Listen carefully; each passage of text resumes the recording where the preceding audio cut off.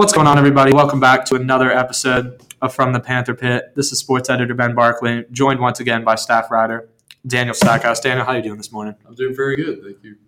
All right, well, I'm ready to get back into some sports. Bringing you back another episode of the podcast.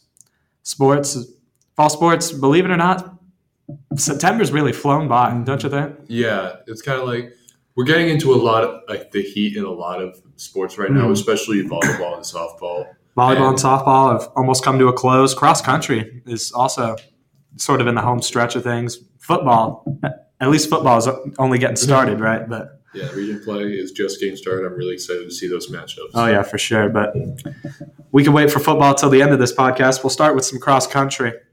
So last week they went over, I'm pretty sure, to North Carolina, participate in the Wingfoot Invitational.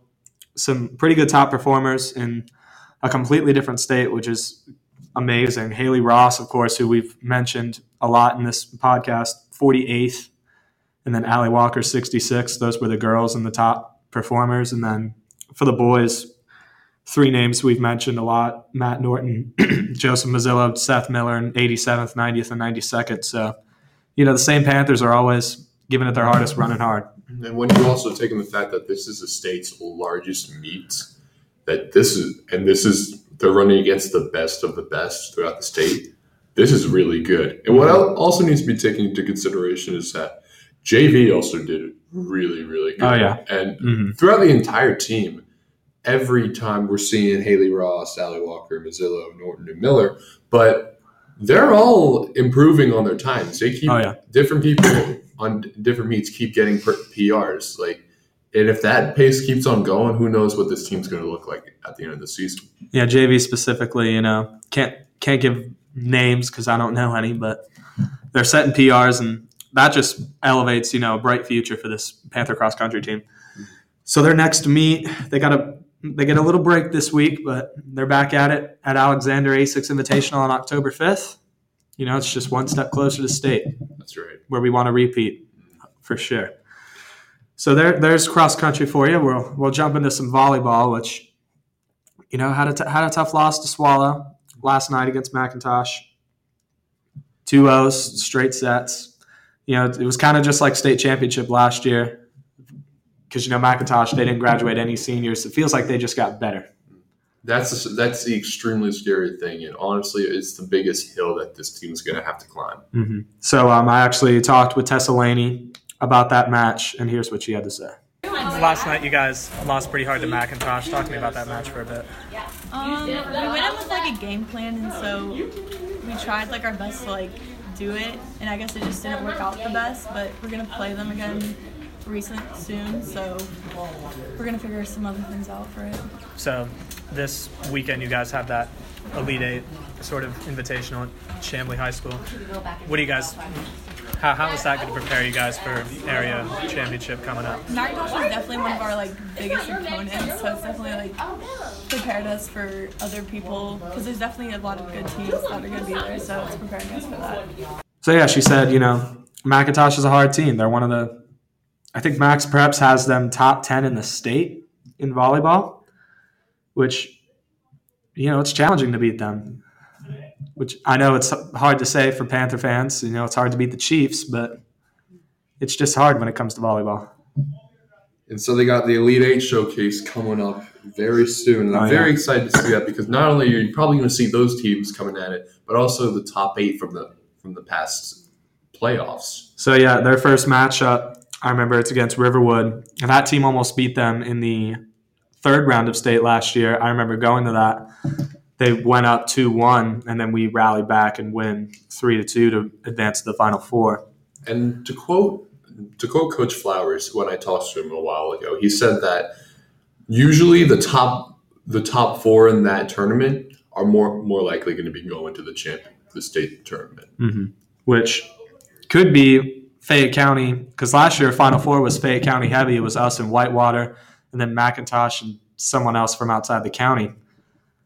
So, yeah, and this Elite Eight showcase is definitely going to be detrimental in preparing for the area tournament, which is coming up in a few short weeks. And again, I'm very curious to see what they're going to do to beat McIntosh because that is their biggest threat. So yeah, there we go. Area tournament, I believe, is next week or in a few weeks from now. And it's right here at Stars Mill, so make sure you come out and support your Panthers there. And Stackhouse, I'm going to throw it over to you for some softball. All right. So last time we talked about softball, they went on a hot streak, and then they played Whitewater at home, and that's when things got a little messy. They lost 7-0. I talked to a few players and Coach Williamson. They all said that they were ready to just bounce back for the next few games. And they did. They won 10-0 and 15-0 in their next 2 games. And I was stunned. Not really. I was kind of expecting that because this is a team with a bunch of talent. And going forward to this week, they play Griffin in the first round of region. They demolished Griffin with a total score of 32-0. Lily Backus threw a no-hitter. And Paige Andrews only gave up 1 hit. Seeing that was like, it made you feel like they weren't even games. I call that a success. And so I talked to Coach Williamson after the game, more so to just ask him like what he's thinking about going forward. Here's what he had to say. So first I want to ask, tell me how do you think the team was able to take advantage of Griffin's mistakes, primarily with the base running? Well, we got some aggressive players. So if they get a mistake, they're going to try to take advantage of it. So that's kind of one of the things we try to thrive off of. So they did give us a few opportunities, and the girls were ready and took a couple extra bases. What do you think that says about the team going into the region championship? It's hard to say, Daniel. It's just it's one of those things where it's not really the competition we need to prepare us for Whitewater. It's kind of, but that's the 4th best team in our region, so we just have to come out and do our job and win the ball game. We got to come out ready to play. Whitewater, McIntosh, whoever we play, they're going to come over here. We got a bullseye on the back because we're hosting. We're the 1 seed, so we got to come out ready to play. Both of them are good ball teams. Whitewater beat us pretty good on our home field earlier this year. And I don't think we like that feeling, so I think the girls will come out ready to compete. Just got to play hard. Like I said, they came over here and beat us pretty good. They came over here last year and took a region championship from us, so we got to be prepared. They're a solid team, 1 through 9 in the lineup. They play very good defense, and they got 3 good pitchers, so we got to come out and battle. It all starts with good pitching. We've got that. Bats. We got enough bats to hopefully do what we need to do. Just a lot of things have to happen though. It's you got to have a little luck here and there, and you got to do a lot of things right. So I definitely think that they're getting ready for Whitewater. Be a big time matchup. And if we all remember last year, we won. Last year, we beat them 2 on the regular season, but they took the region championship from us, and then we got put up against a very tough team in the state round 1. This year, we're hoping to rewrite history.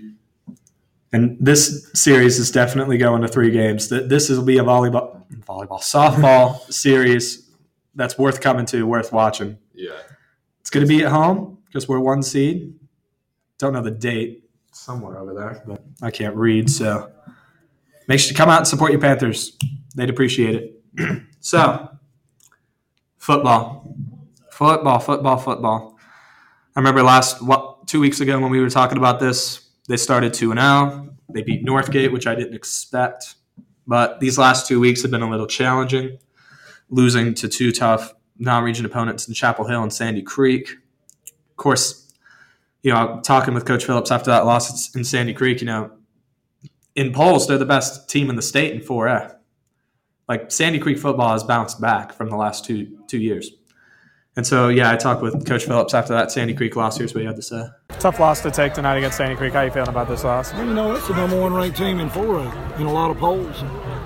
We challenge our guys to play hard every single play. They played hard for 48 minutes. We were outmanned a little bit, and that was obvious that we were outmanned. But our coaches had a great plan. The boys executed it. We didn't get stops when we needed to, but we had some big drives. We had some good plays. We, again, not in the moral victories we expect to win around here, but it's something we definitely can build on. You know, we were 1-3 this time last year. We're 2-2 now with a bunch of guys we know will fight. And I tell you, we're excited to get the region schedule going. So I heard from your post-game conference with the team, you said you were proud of the way they fought. How was both sides able to fight in this game tonight? Well, they got a little confidence on that first drive. We got a couple first downs. We flipped the field position. And, you know, again, we play the number 1 ranked team in the state. And, you know, a team that's traditionally, you know, three-time state champions. You know, a lot of tradition, we got a kid committed to Alabama and 4 or 5 major college prospects. And so we're just proud of the way they fought. Because they could have come down here and did like Whitewater. I don't say this, but they could have come like some other schools and laid down. I mean, this is the first game that they played without a running clock and 18-point difference. So now non-region is behind you guys. Now you got your first region game against Jonesboro next week. How are you guys going to prepare for that game? Well, the good thing is I feel like, again, sometimes you learn a lot from a loss, and there's some things we can take away from the Chapel Hill loss that we did a whole lot better tonight against a high-quality, high-powered team that, you know, in preparation for Jonesboro, I think we found our running game. And we threw the ball when we needed to again tonight. So if we can mix that in with a strong special teams, and get some stops, opportunistic stops on defense, we got a chance. So yeah, like you said, you know, Sandy Creek's improved a lot. You know, hats off to them. But you know, now, you know, non-region's not a part of the season. You know, the real season starts in 2 days, actually. Tomorrow, against Jonesboro, our first region play, you know. And if you want, actually, from those 2 stories, 2 coverage stories, Chapel Hill, Sandy Creek, and the 2 game day takeaways, check them out, prowlernews.org. And then now with region play, I actually wrote a region prediction story where I ranked all the teams 7-1. You can also check that out, prowlernews.org. I genuinely believe that I like when you said that there's a lot to learn from this loss against Sandy Creek, and bringing that into region play, because even though the non-region games aren't that useful when determining the region winner, it's still interesting to see what this team is made of through the beginning of the season. So yeah, I wouldn't take Jonesboro for granted though. You know, they've improved a lot. I expected them to finish 4th in the region, which means a playoff berth. But you know that game's at Jonesboro, 7:30 p.m. tomorrow. You're probably not going to come out, but be there in spirit. But then I want to talk about next week, big time matchup. Now, if you've read my region preview story, please don't kill me. Please don't send angry letters to my house.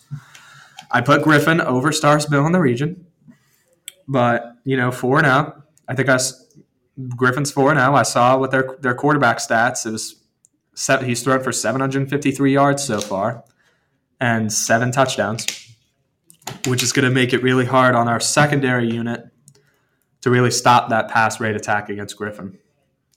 And yeah, they are dangerous. And again, I just can't wait to see what happens there. Yeah. So yeah, Griffin next week, 7:30 p.m. at Panther Stadium. Make sure you come out and support your Panthers there. Football is getting excited now. I'm excited. I am excited. Region play, always wild. So now to end this episode, we're going to talk a little bit about cheer. They had 2 weeks ago or last week, they were over at Chapel Hill. Yes. And they got 3rd place there. So, and when you also look at how we were talking, or you guys can see the video of the cheer preview, but Coach McNally, who was the head coach for the cheer team, was saying like, this is an adventure. We have a bunch of new girls coming in, and we're kind of just getting them ready. And when you have a 3rd place showing, that's a good sign. Yeah, impressive outing for the cheer team. Their first competition. Now, this weekend they host their own here at Stars Mill. It's all day, so they're not competing there. I don't know that rule. I didn't know that rule, but okay. But then they're back at it next weekend over at McIntosh at 11 a.m. So, Bactosh, short drive away. Make sure you come out and support your Panthers there. So, yeah, there you have it. Fall sports, they're starting to either really gain traction in football or sort of get into the state grind for volleyball and softball. Anything else you want to add, Stackhouse? All I can say is I'm extremely excited to see what happens in fall sports. Like, we're getting to the meat. We're getting to a very exciting part that probably won't be rivaled until the winter. Oh, yeah. So make sure you come out and support your Panthers whenever you can, guys. Fall sports is one of the best times for sports. They'd really appreciate it. For myself and Stackhouse, thank you guys for listening. Go Panthers.